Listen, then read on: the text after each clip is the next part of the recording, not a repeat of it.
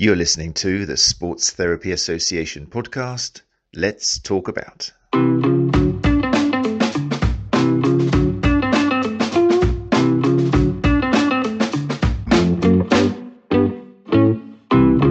welcome, Sports Therapy Association podcast. It's 8 o'clock and we are here as always.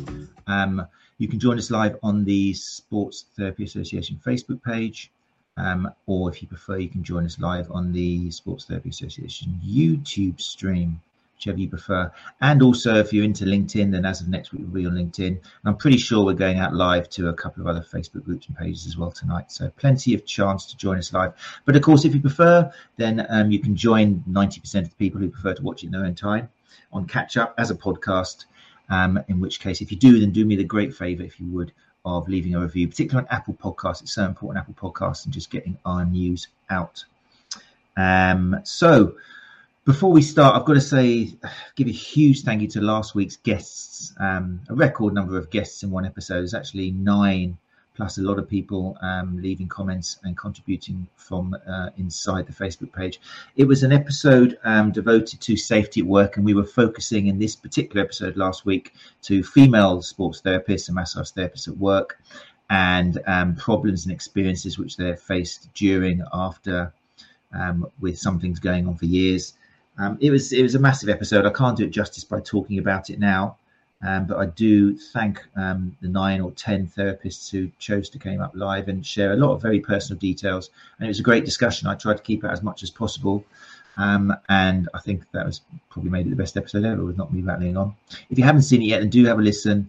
We are going to follow it up because obviously safety at work is, there's issues for everybody regardless of gender. And I tried to make that clear from the beginning. I don't think anybody's felt kind of marginalized by focusing on female therapists, but we will be doing a follow-up episode after Therapy Expo, which will be talking about safety regardless of gender. So we'll have a chance for talking about anybody who's been affected and looking at solutions and prevention. So yeah, thank you again to the people from last week. Right then, that's said and done. Also, just a little plug for the STA coffee chats. A lot of people have sent emails saying that was really interesting, that episode. I want to talk more. How do I mix with members and non-members? And we've already got that in place. It's been happening since July. They're called Sports Therapy Association, or STA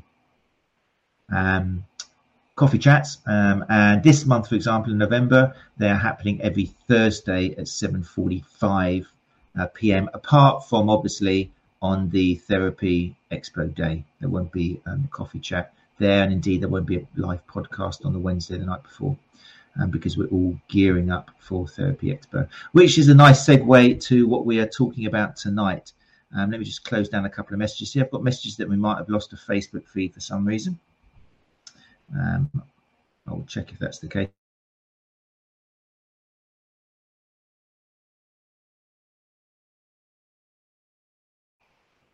We'll see how it goes.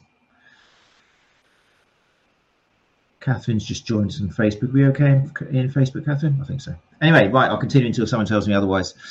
So tonight, we have got the pleasure of being joined by Mr. Liam Richardson, recently appointed, back in January, Head of Content for Healthcare for Closer Still Media. If you were confused by who Closer Still Media is, well, they're award-winning organisers of events, not just in healthcare, but they've got about 80 or so running nationally, internationally, and we can talk a little bit about that with Liam.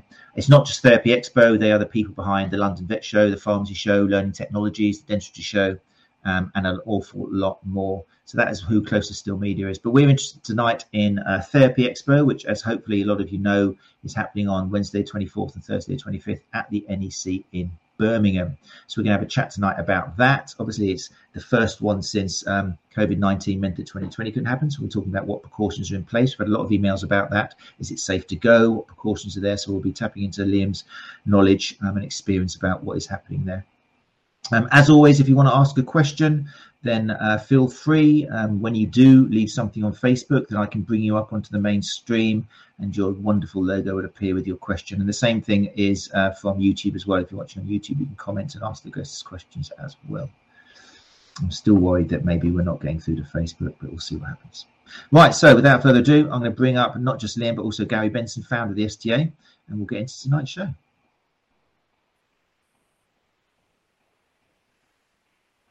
Hey, Liam. Hello, good evening. How you doing? Very well, thank you. Thanks for having me. Oh, no, thanks for and you're busy. I hear you've been so busy last week. It was just work, wasn't it? Well, I had a week off in the Lake District, which was quite nice. Just the calm before the storm. We've got a couple of weeks to go. We had an event today as well, actually, so it has been quite full on.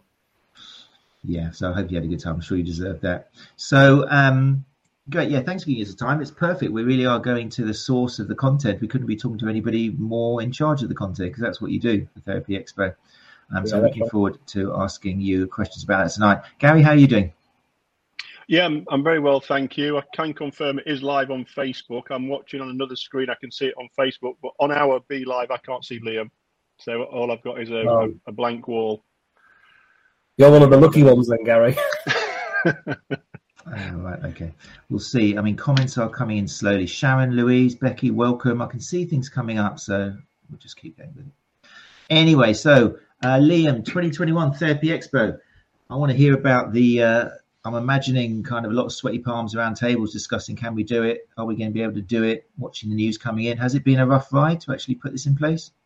I think for anyone working in the events industry, it's been a difficult couple of years. And I actually I started, as you said, at Closer Still in January. So at that point in time, things were really, really dicey, and I didn't know what I was coming into in some respects. But I think all we've been able to do is work with all the information that government have provided, which, let's face it, at times hasn't been anywhere near as helpful as it could be.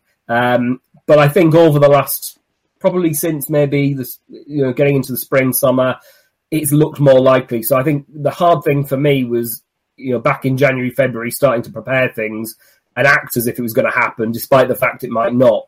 But I think once it got to May, June time, it looked more likely. We've worked really closely with our venues, so the NEC in this case, and we make it as safe as we possibly can do.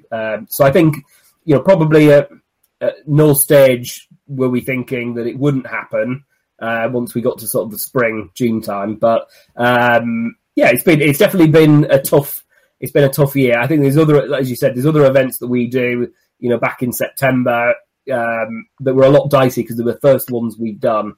And the good thing, once we do Therapy Expo, we'll have had probably about a dozen events that we'll have run since the beginning of September. And the NEC has been back in action since, I think, August, and it's been having events every week. And I was at London Excel today for an event for hospital doctors. There was about 2,500 of them, and there's all good precautions in place. So I know that some people might be worried about safety still at going to large venues and that, but I'm sure we can go into some of the things we've got in place if you like. Yeah, I mean, shoot away with that, I think, as well. We get quite a few emails from people. I think that I get the impression within the STA anyway, there's still a fair percentage who are umming and ahhing, thinking, I don't know, maybe because we're involved with, working with patients and clients, and we're still really wearing protective equipment and clothing. So what sort of precautions have you got in place? So for anybody attending the NEC, you do need to download the COVID app from the NHS. You can also get a paper certificate, I think, from your GP as well. And basically, once you go to the NEC, you need to have uploaded, you either need to be double vaccinated or to have uploaded a lateral flow that needs to have been registered. And they do check it on the door. So I had, from the events that we've had, one of my colleagues had their second jab, and I think you've got to leave it the full 14 days. And it was 12 days, and they were turned away and were quite, disappointed. But from our perspective, it means that it's working, and they were actually checking and taking it seriously. So, there's that from a safety perspective. We are mask friendly. We do encourage mask wearing. We're working with the NEC, and obviously that means that they set the policy, so they don't mandate it. But we encourage it. And as I said, we were at an event today for hospital doctors, and I would say that when people were in theatres, in the closed theatres, I'd say that 90 to 95% of people were wearing masks as well. Maybe not so much once they were in the exhibition area, but certainly when they were in lecture theatres, they were. And people seem really, have seemed really happy with that. There's a question here coming in from Daniel. Nice timing, Daniel. Daniel's asked you. I'll just bring it up if you're watching the podcast. Hey, Daniel, how are you doing? Daniel asks, will the Scottish vaccination app /pass be accepted? It will be, yeah. So that has been instructed to people at the NEC and all our venues. And even when we've had people from overseas as well, we've had people from France come to some of our events, and we've been able to make sure that their passes are recognised as well. Gary, you're pretty big, aren't you? You've helped a nation of therapists for about, 18 months now with regards to keeping safe. What are you looking for anything particular, or do you advise anything for members who are travelling up? Or well, I just echo what Liam was saying. You know, we will encourage members to wear masks when they're in the enclosed space. I mean, for those people who haven't been to the NEC before, the halls are enormous and the ventilation is quite good. Usually the halls are quite cold, but we'll be having hand sanitizer on our stand. I won't be shaking hands with people like I normally do. You know, we'll have a fist pump or whatever, but I'll be sanitising regularly.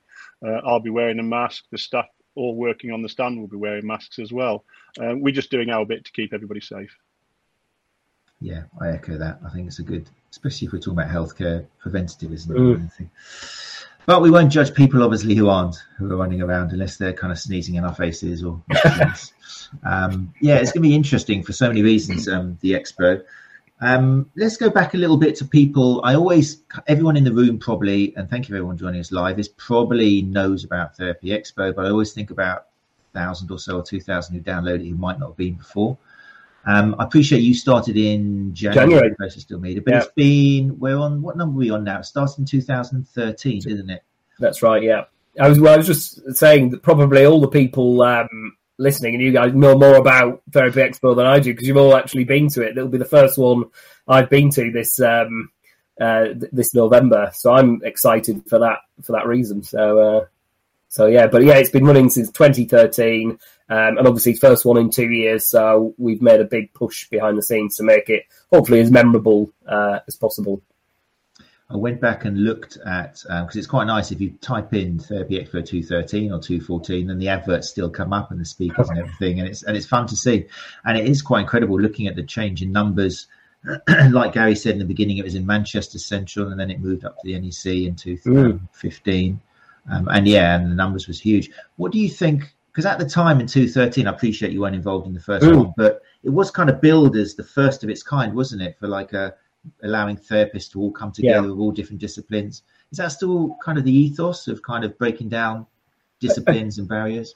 Yeah, I think that's a good question. So I think when I've spoken to people, so when I started in January, I'm not, I'll hold my hands up. I'm not a therapist by background at all. I've been working in events in terms of content for about 11, 12 years. But, my first port of call was to talk to people who've been involved with the event, over many, many years and get a sense from them about what they thought was valuable, where they thought we could improve, their recommendations. So people like Gary, for example, people like Dan Lawrence from Rock Tape as well, who's been involved a lot in the past, have all given me really good pointers and steers. But yeah, I think the overarching ethos from 2013 is the same now, that it really does, bring together that whole therapy community. I think that's what makes it unique, and that from the feedback that I've looked at over all the years, that's why people seem to value it and want to keep coming back.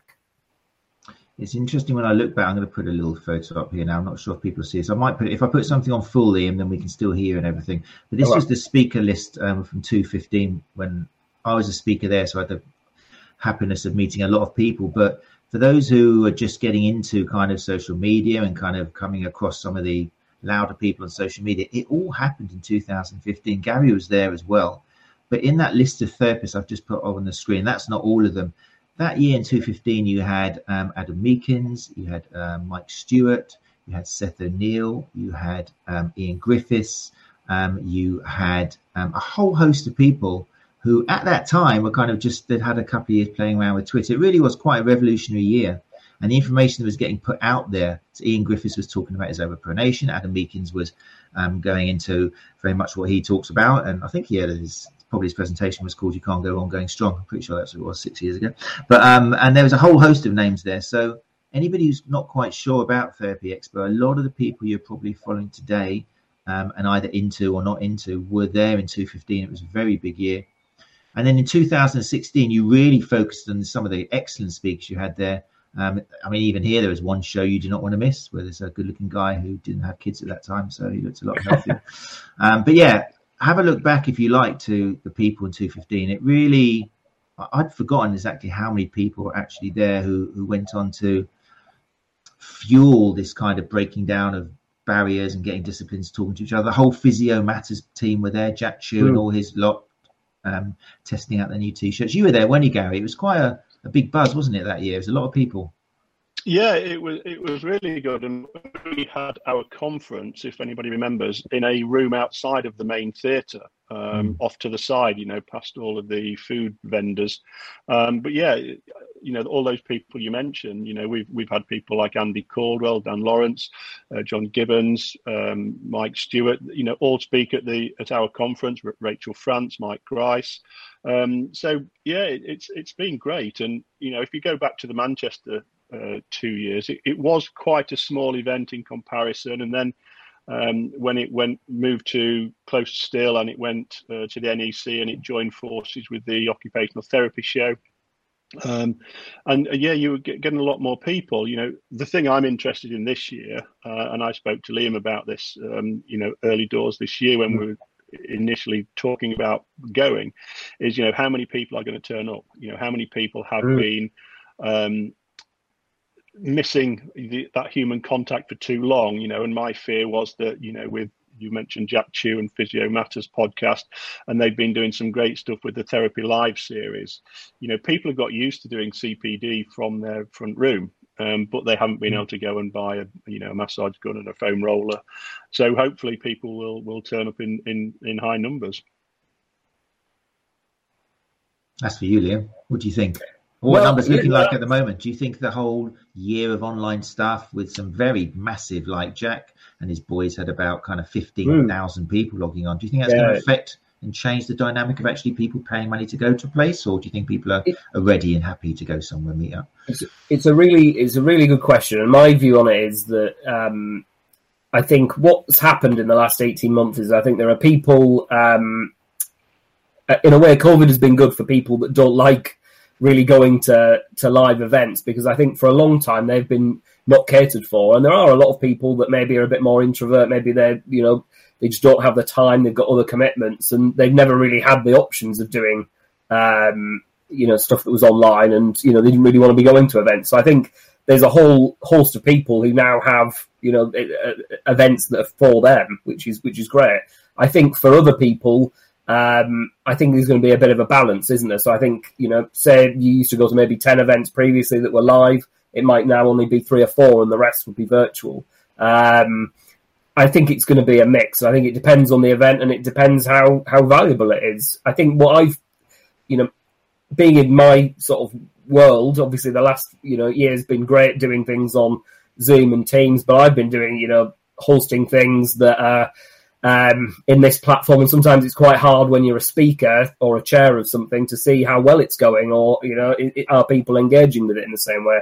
And I've also been on training courses for a week at a time, 9 till 5, and it's really it's really tricky concentrating online for that long when you've got all the other distractions, whereas when you're at an event you can you might go in the a different mindset. So I think overall, now that we've come to the other side of this and we're in, we've experienced Zoom and Teams and everything else, I think a lot of people are ready for some face-to-face learning and interaction. I was just, like I said, I was at an event today called AGM, which was for, people, hospital doctors, and pretty much every speaker was saying, oh, isn't it great to be talking to human beings again? I think someone said, oh, it's great to have people in 3 dimensions again. And there was a real buzz, and I've been reassured over the last couple of months that that we're not going to suddenly stop doing this, and live events aren't going to happen. I think people are crying out for them. I just think that people have more choice now than they had before, and choice can only be a good thing. I like it, Gary. You excited getting some face-to-face action in? Yeah, absolutely. I mean, historically, we use it as a chance to engage with our membership, but also to engage with potential new members. If I'm honest, we haven't had competition there previously because, Ollie from Basrat, he's there and we speak most years. But, some of the other associations haven't been to these events. So it'll be interesting and people can compare us, to what the others are doing and saying. I'm looking forward to it. I'm looking forward. We gained a lot of members during COVID, and our membership's growing daily. So it's always good to put a face to a name. And I agree, whilst we can Zoom chat and Teams and whatever, to see people in 3D is really what I'm looking forward to, although it will be at a distance. Yeah, elbows only. And we're going to need name tags. I'm worried because I'm not very good at recognising people. Maybe someone a bit taller, but everyone's going to be wearing. Does everyone have a lanyard with the name on it anyway? A lanyard, yeah, with a badge, yeah. Fantastic. Yeah. So, because I'm the older I get, the more absent I get, and so if I walk past you and don't say anything to you, then it's not because I'm ignoring you or snubbing you. It's just really because unless I see you in a little square like on social media photo, there's going to be a lot of that, isn't it? Walking past each other. So. I think it would be a lot better if we could wear the name badges on our heads like that. Because you're looking down at somebody's waist where they think, oh hi, So that's a bit some awkward moments. But yeah, it is good. It's good to meet people. There's lots of people that have mentioned that they've there's certain people they've been speaking to over the whole of COVID, and they'd never ever met before. And at a few different events we've had, people are saying it'll be the very first time they've been able to see certain people, which is pretty good as well. I think it could get quite emotional. I remember the first, not going too off tracks, it's kind of the first Run Chat Live conference I did. I brought speakers from around the world together who, like Simon Bartold, who's a fantastic podiatrist who's been doing it since the 80s in Australia. For the first time, he was meeting someone like J.F. Asculi, who's in Canada, who's an incredible therapist, works with the running clinic. And they met up in Brighton, of all places, and they've talked and conversed and even in some cases done papers together, but never actually shook each other's hand in like 10, 13 years. So it was just amazing. And I'm hoping that a Therapy Expo, I'm hoping it becomes there might even be a tear or two being shed, because it's going to be people who've really forged some tight bonds. In some cases, some really tight bonds with the pressure of COVID. There's been people thinking they're going to lose their jobs.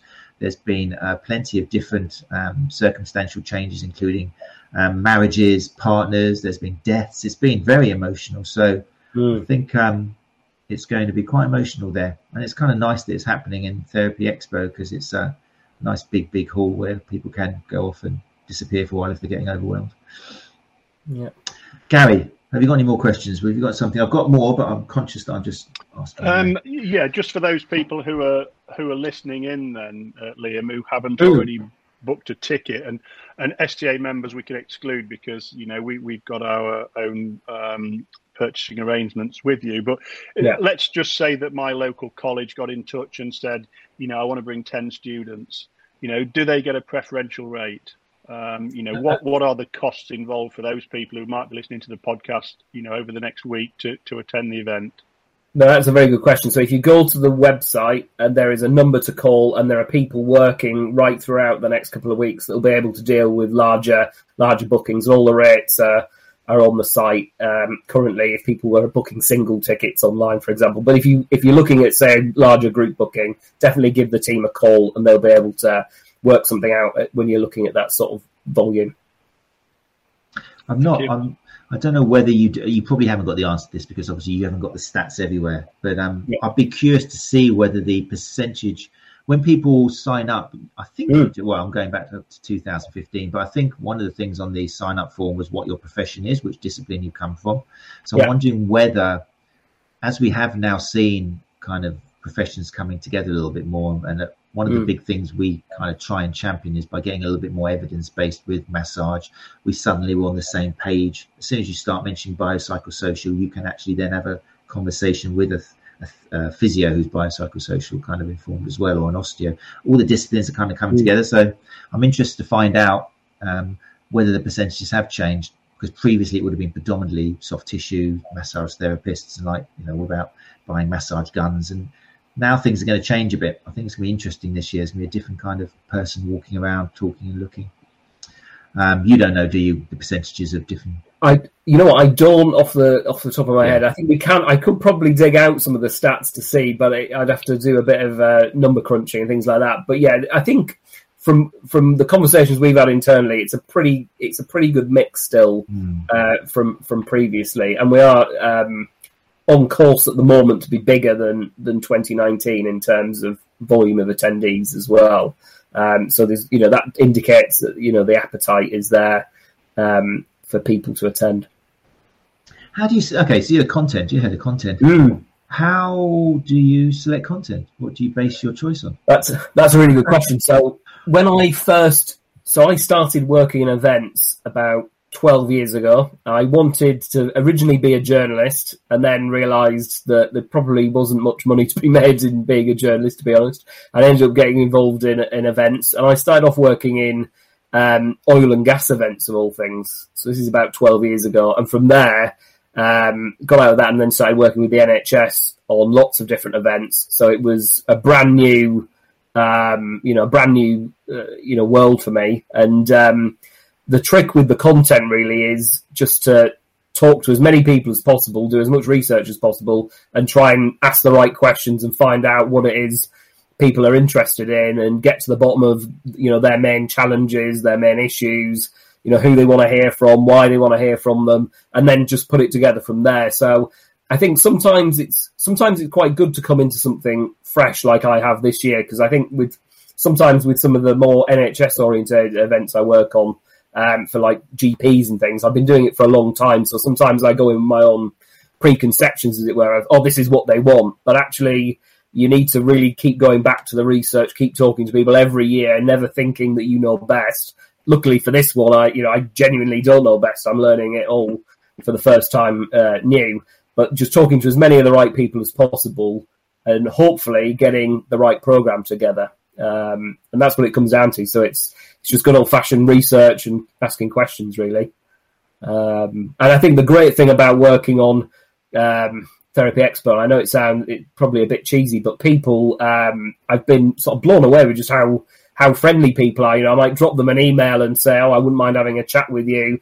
Gary was the same, wouldn't mind having a chat with you. And people get back to me, the same day, and then I'm on the phone with them for maybe an hour at a time, and they're just giving me loads of pointers and tips. So there's so many people that have been, so helpful and given up so much of their time to just sort of educate someone who hasn't a clue, really, so that they know a bit more than they did in January, which is, which I really appreciate. So yeah, there's a really good group of people, some wise heads that have been around a while that are hopefully guiding us in the right direction.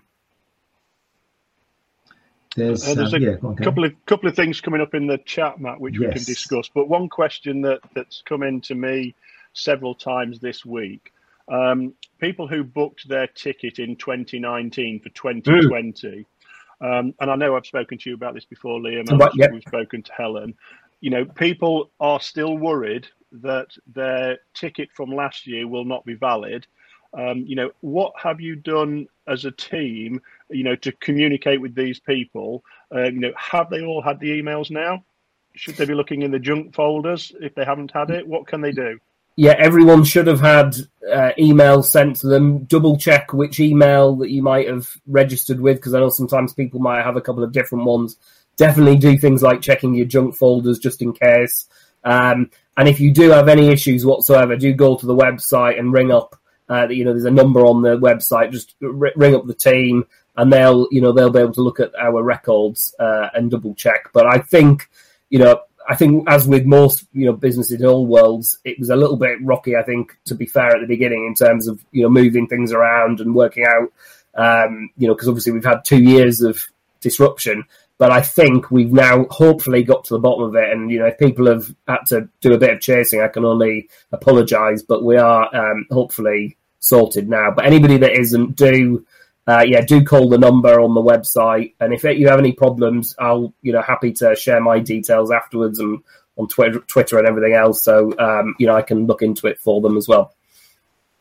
Thank you. Asks your question, Louise, isn't it? Louise Aker says, I booked my ticket a while ago. Will we be emailed the timetable in advance? So if you haven't heard anything, Louise. Yeah, you should be we should be bothering you with more emails than you care to like, to be honest. So do definitely check junk just in case, all your other email addresses. But if you've got any issues, Louise, we can catch up, and hopefully I'll be able to get to the bottom of it if need be. There's a question from Becky here as well, going back to entrance. Will we need photo ID to confirm that the QR code is actually ours? I don't think you will need photo ID. I think as long as you've got you have the app open and then they scan it, I don't think they check photo ID. Obviously, if you've got it with you, it's helpful, but I think all they do is scan the QR code on the app that you have. So yeah. Fantastic. So just a question on that then, Liam. Obviously, I'm going to be there on the Tuesday to build up the stand. Yeah. We usually go in through the trade entrance, if you like. Will there be security there? Will they be scanning us when we go in? Yeah, I believe. Yeah, so all people that are exhibiting, contractors, stand builders, all people like that, they'll be vetted in the same way. So there'll be the same procedures in place, just obviously on a slightly smaller scale than the following days. Yeah. Fantastic. People who are in the comments section, obviously keep those questions coming in. In the meantime, I'll have a look at my little crib, the particular things I wanted to ask you. I wonder, people who are watching and listening, I wonder what they're going for. Put in the comments, what are you looking forward to seeing? Who are you looking forward to seeing? Who are you looking forward to listening to? And given the fact that this web chat podcast started as a result of COVID, so that we could keep in touch with our members, give us some feedback. Come and visit us at our stand, which is adjacent to the Therapy Update Theatre, and give us some ideas about content that you want. Because Matt and I and the rest of us, we had a team meeting last night, and we're looking at forward plans for 2022. So, how can we engage more with you? What do you want us to do? What do you want us to focus on? And I will be interested, given the changing narrative of our industry, it will be interesting to have a look at the caliber of product suppliers that are there. At any event, you do get snake oil salesmen, but it will be interesting to look at what the new fads are for next year, and whether there's any evidence to support them. I was having there was a little chat. I can't remember if it was on one of the podcast sessions, but I'm not saying you need to get extra security in this year, Liam, but I think what is going to happen in therapy, it'll be interesting for kind of the people Gary's mentioned, because I think the average therapist, maybe this is wishful thinking, but I think the therapist who's going to turn up and walk through the doors this year, probably thanks to COVID, there's been a rather large educational part of COVID, because people have been talking with each other more, which generally leads to education. It's a really good, who would have thought. And I think as more therapists are becoming a little bit more evidence-based, some of the ideas which 4 years ago, therapists were just sitting with and quite happy, like we can use this tool to break down scar tissue, or this will help improve circulation, all these kind of, typically with soft tissue massage.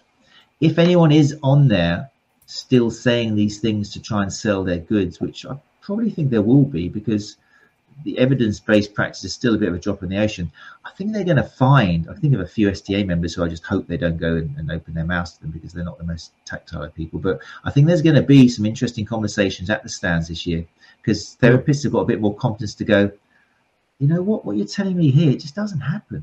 And a lot of them haven't got that way of actually conversing without being a bit confrontational, which is a shame. But do you think, have you noted, you've only been there, is there a conscious recognition that, as Gary mentioned, the interpretation of what we do as massage therapists has changed, definitely since 2013? Is that something that Closer Still Media are aware of?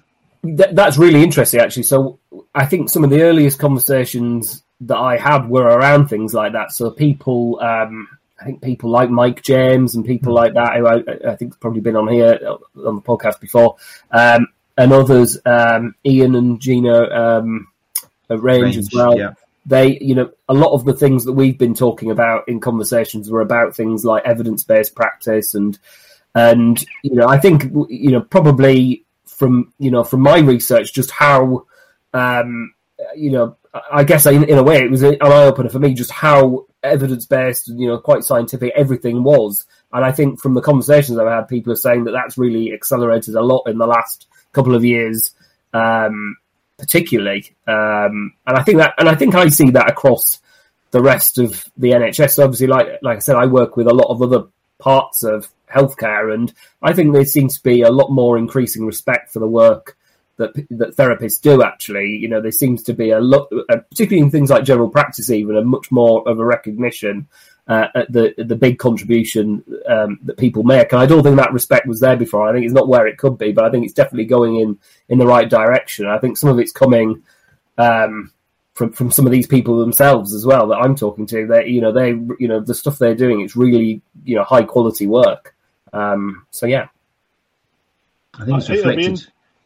So it'll be interesting because, I'm not disrespecting the therapists of old, but, what I'm saying is that therapists now are more intelligent. They're better informed. And my fear is that, since I've agreed to go, I've been inundated. With people contacting me saying, do you need staff to man your stand? Now, you could get a photogenic male or female to go and work on your stand and sell some products. But if they're challenged on the efficacy of the passive intervention, it's not going to stack up. And I think that hopefully the people behind the products, behind the services will be there so that we can have those intelligent conversations and we can challenge where we feel necessary. I'd agree with that. It's going to be interesting. I'm very excited. Let me just check the comments here. So a few people now speaking up. Go on. While you're checking that then, Matt, one thing I think is going to be really good is, because of COVID, because of Teams, because of Zoom, we've engaged with a lot of people, a lot of trainers as well. And it'll be really interesting now to go and meet those people if they're there and to have a face-to-face conversation with them because, as Liam inferred earlier, that sometimes when you're delivering stuff online, it's rehearsed, it's it's timetabled, it's scheduled, and you don't get that interaction that you would get if you were, let's say you'd gone on a course for the weekend with Dr. Chris Norris, and he might be teaching his 3 hours back rehabilitation model. Now, if he's delivering it in an online lecture, you're not going to get some of the anecdotal things that he would normally interject with. So I think it'd be really good for those people. We had Chris Tiley on speaking about, lifting weights in later in life. It'd be great to meet Chris and to see how he's developed since he was on 6, 7, 8 months ago, to see if he's gaining any momentum.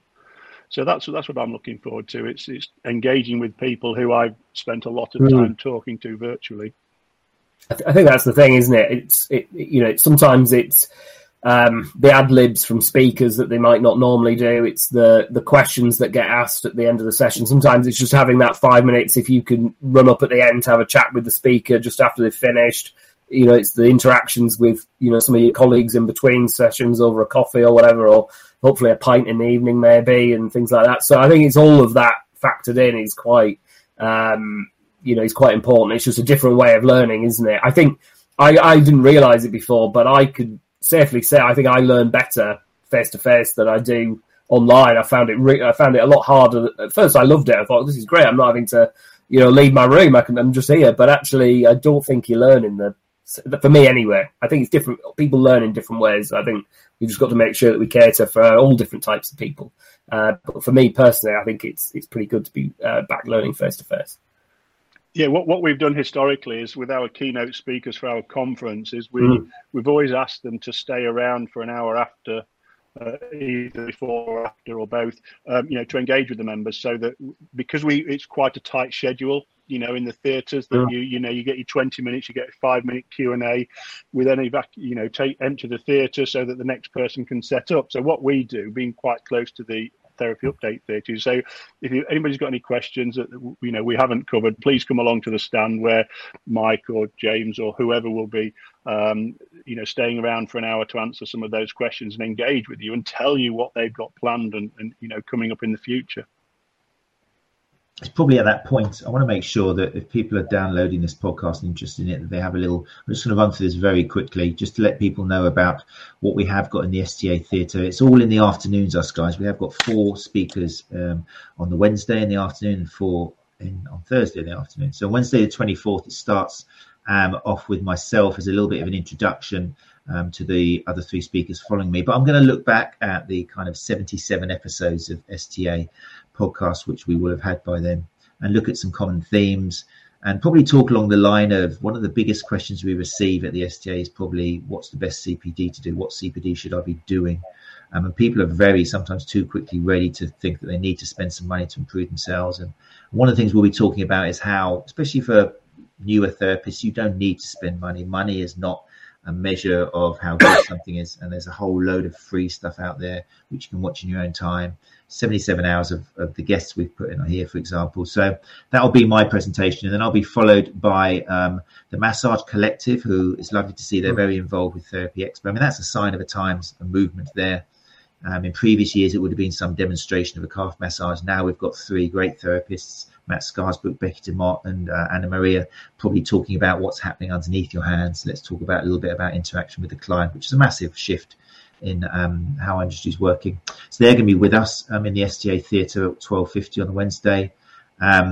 We've got Dr. David Rhodes is also another main speaker. He's going to be coming and talking about his statement on Twitter, which I loved, which said, "Sports therapists, stop pretending to be physios," which was very controversial. It was wonderful clickbait, which I felt quite proud to use. But yeah, talking about the danger of imposter syndrome and trying to be something and thinking physios are a totally different profession. You know, it's totally different. So he'll be talking to us as well. Mike Grice, Director of Movement Therapy Clinics, is going to be talking about Safety Net, how we can all be part of a multidisciplinary team. On the Thursday, we've got Gary was mentioning Chris Norris of Norris Health. He's going to be talking specifically about hamstrings, mechanics, injury and rehab. No, I lie. Hold on, that's in the main theatre. No, in Us for STA, beg my pardon, we're going to have Claire Minshall at 1:15, who'll be talking about strength and conditioning. She's going to do just Ask Me Anything. Claire's great. You know, she is literally just saying 40 minutes or half an hour she'll be there. Guys, ask me anything. I'm not even going to feed you any questions. So that's going to be a really nice opportunity to have one of the main speakers actually sit down in the theatre and really kind of answer close-up questions. Then it'll be Tim Allardyce talking about hamstring rehabilitation. Then we'll have Deborah Thurlow-Rowley talking about endometriosis, which is also a fascinating subject and taps into very much the importance of female health and pelvic health. And then on the Thursday, we'll finish off with Chris Tiley, who'll be talking about encouraging our ageing population to get strong. You don't have to, obviously. I recommend it, but there are loads of other speakers going on throughout the day, and that's the joy of Therapy Expo. It really is tailored to what you feel you're going to benefit from. There's so much choice, amazing choice.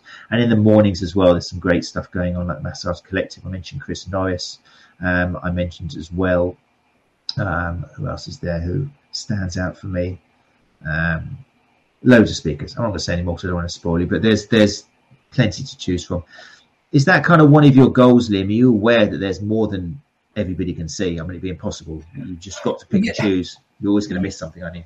Yeah, there's, our aim is to have as much choice as possible, because obviously that's just better, full stop. And I think it's, for me this year, looking at the feedback, there are certain speakers that people love hearing from every year and would be disappointed if they weren't there. But we had some feedback, I think, that we wanted to hear from some different speakers as well that maybe we haven't had in the past. So it's just been trying to get that balance. So people like, Chris Norris is returning and doing a couple of really good sessions for us. The Massage Collective you mentioned are doing a couple of sessions as well, but we've got some new people involved as well. People like David Rhodes and Mike Hine, who work at football clubs at Salford City and Lincoln City as well, doing sessions. Got people from like the London School of Contemporary Dance doing a session. So there's an interesting mix of people. So we're trying to get new people involved as well, but still have some of the old favourites who we know from all the feedback,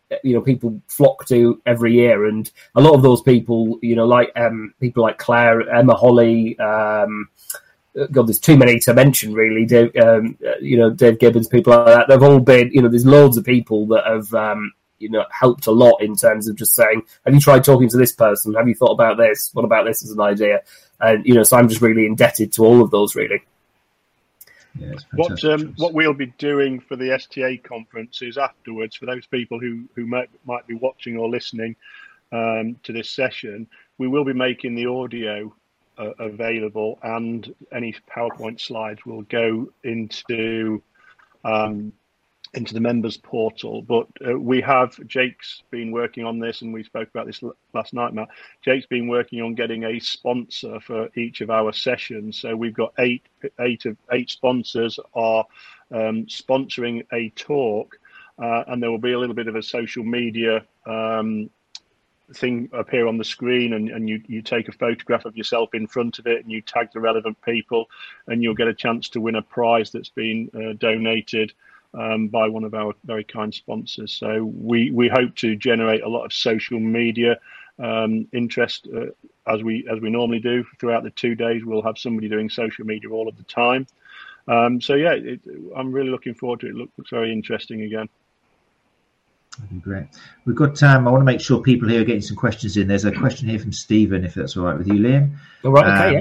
And remember, this is live, people. Liam hasn't heard these questions before, so that's one of the, this is like, this is as close as we can get face to face. So Stephen Waterston says, is there a plan, let me put it up on the screen, is there a plan to have this expo north of the border or other home nations? Costs and logistics make it difficult for me to get there.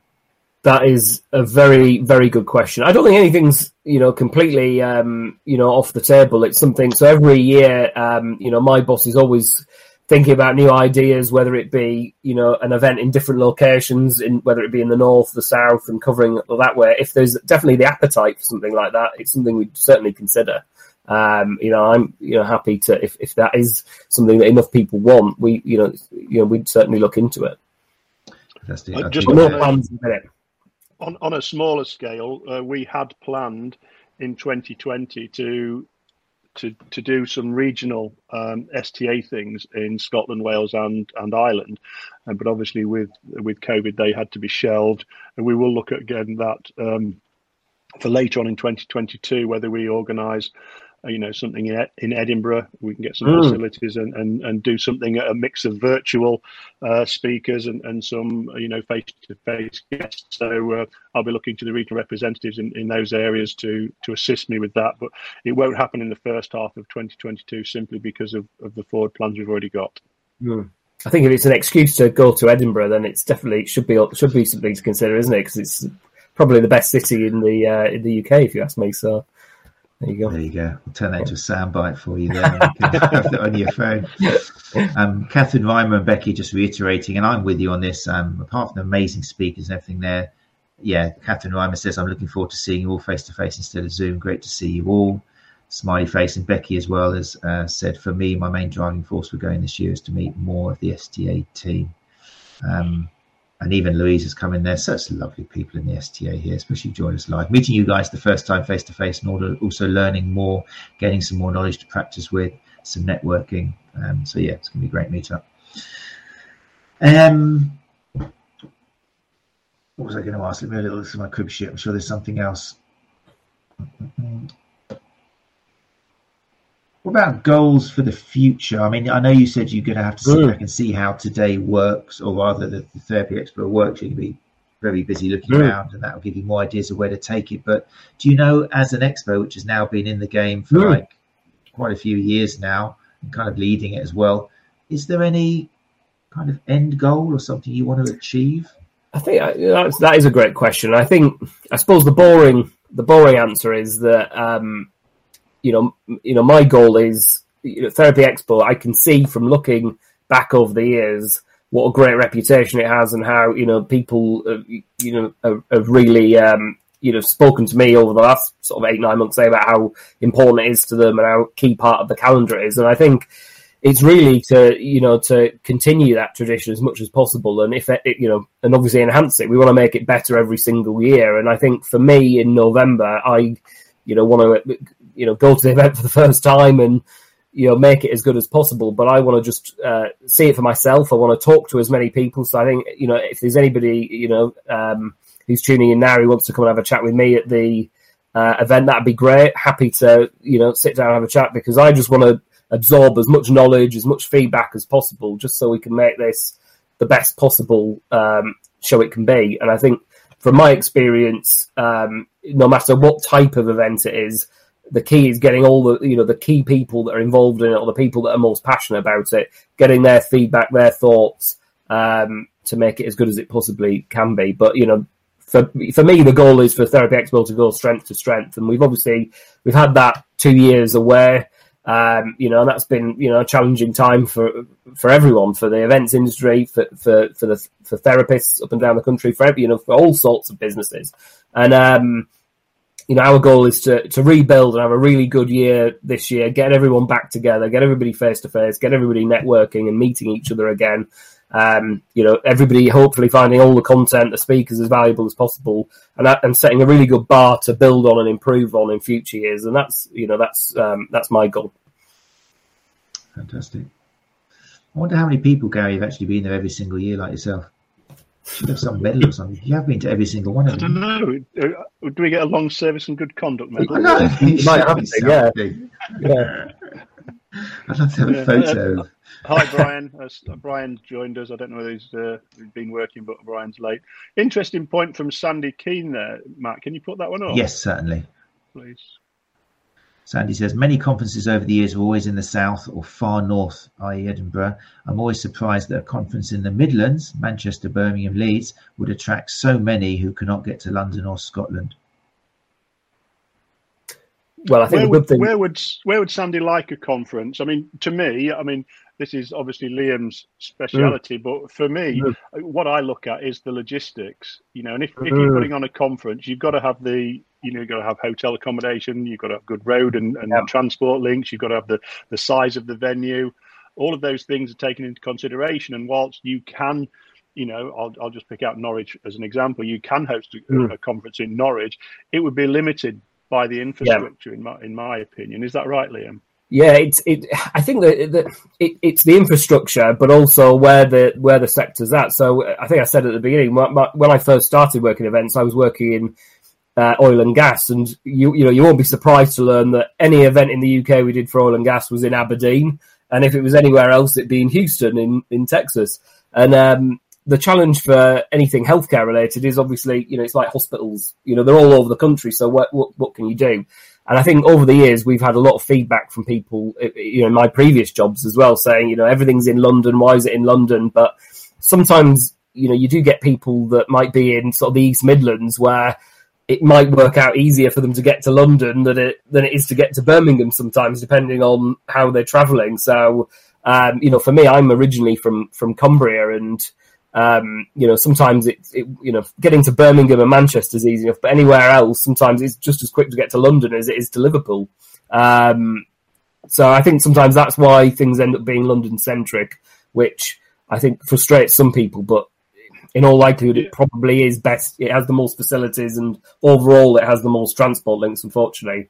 And I say that as a proud Northerner, but unfortunately, it is usually the easiest bet. Unfortunately. Yeah, I'm based in Lincoln, and we've got lots of accessible roads that go north and south. But if I want to go to Manchester, I have to go north before I can go southwest to get there. If I want to go to Birmingham, I have to go southwest before I can go west to get there. So there's nothing that goes sort of cross country. And so that's one of the limitations for me. Whenever people say Lincoln, I say Lincoln. I've never heard of it. Well, there are places 50 miles further to the east than Lincoln that are really inaccessible. But Nottingham's close to me. It's easy to get to. Like you say, Manchester and Birmingham, they're the ones. But for me to get to Liverpool is a nightmare. I have to go so far north and then go southwest again past Manchester. So it takes hours and hours.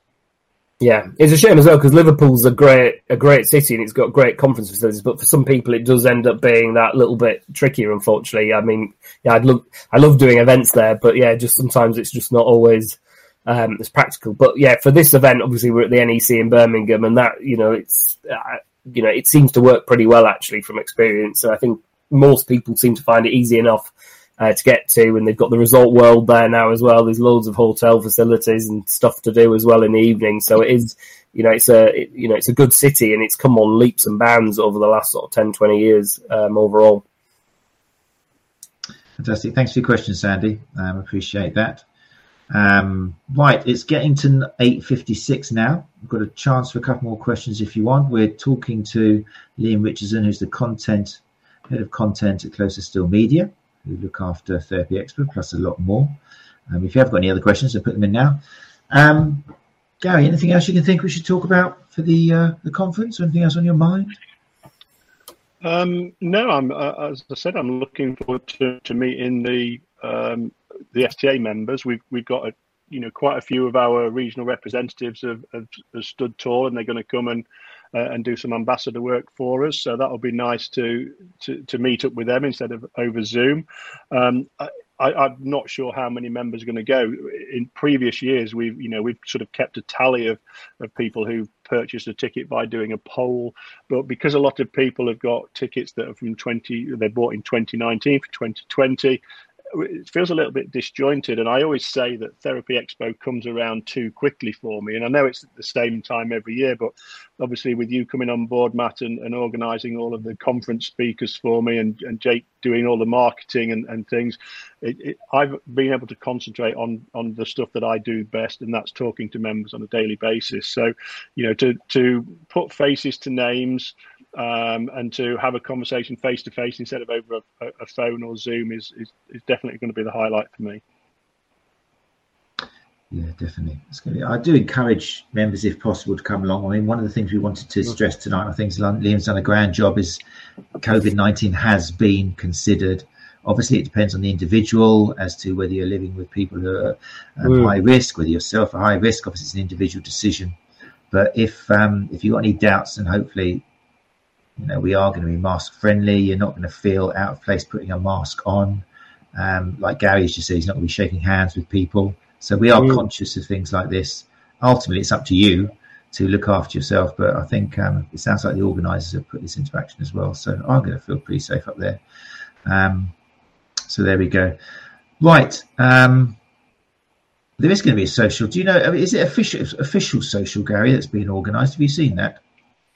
Well, yeah. I mean, Danny has put something on the groups, hasn't he? That there's going to be a social outside of the Therapy Expo. But what normally happens is that, on conclusion of the first day's activities, there's usually a social in the centre of the hall where everybody stays around and has a glass of wine or a bottle of beer or an orange juice or something like that, and does a bit of networking.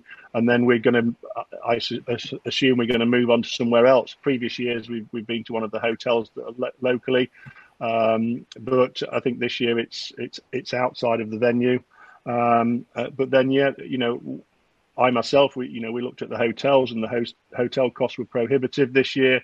So we've got an Airbnb, which is, several miles away. So, I'll have one drink, and then, I'll be the designated driver to drive you all back. But, more than happy to meet up. But, there is a link in our group to where the social's happening.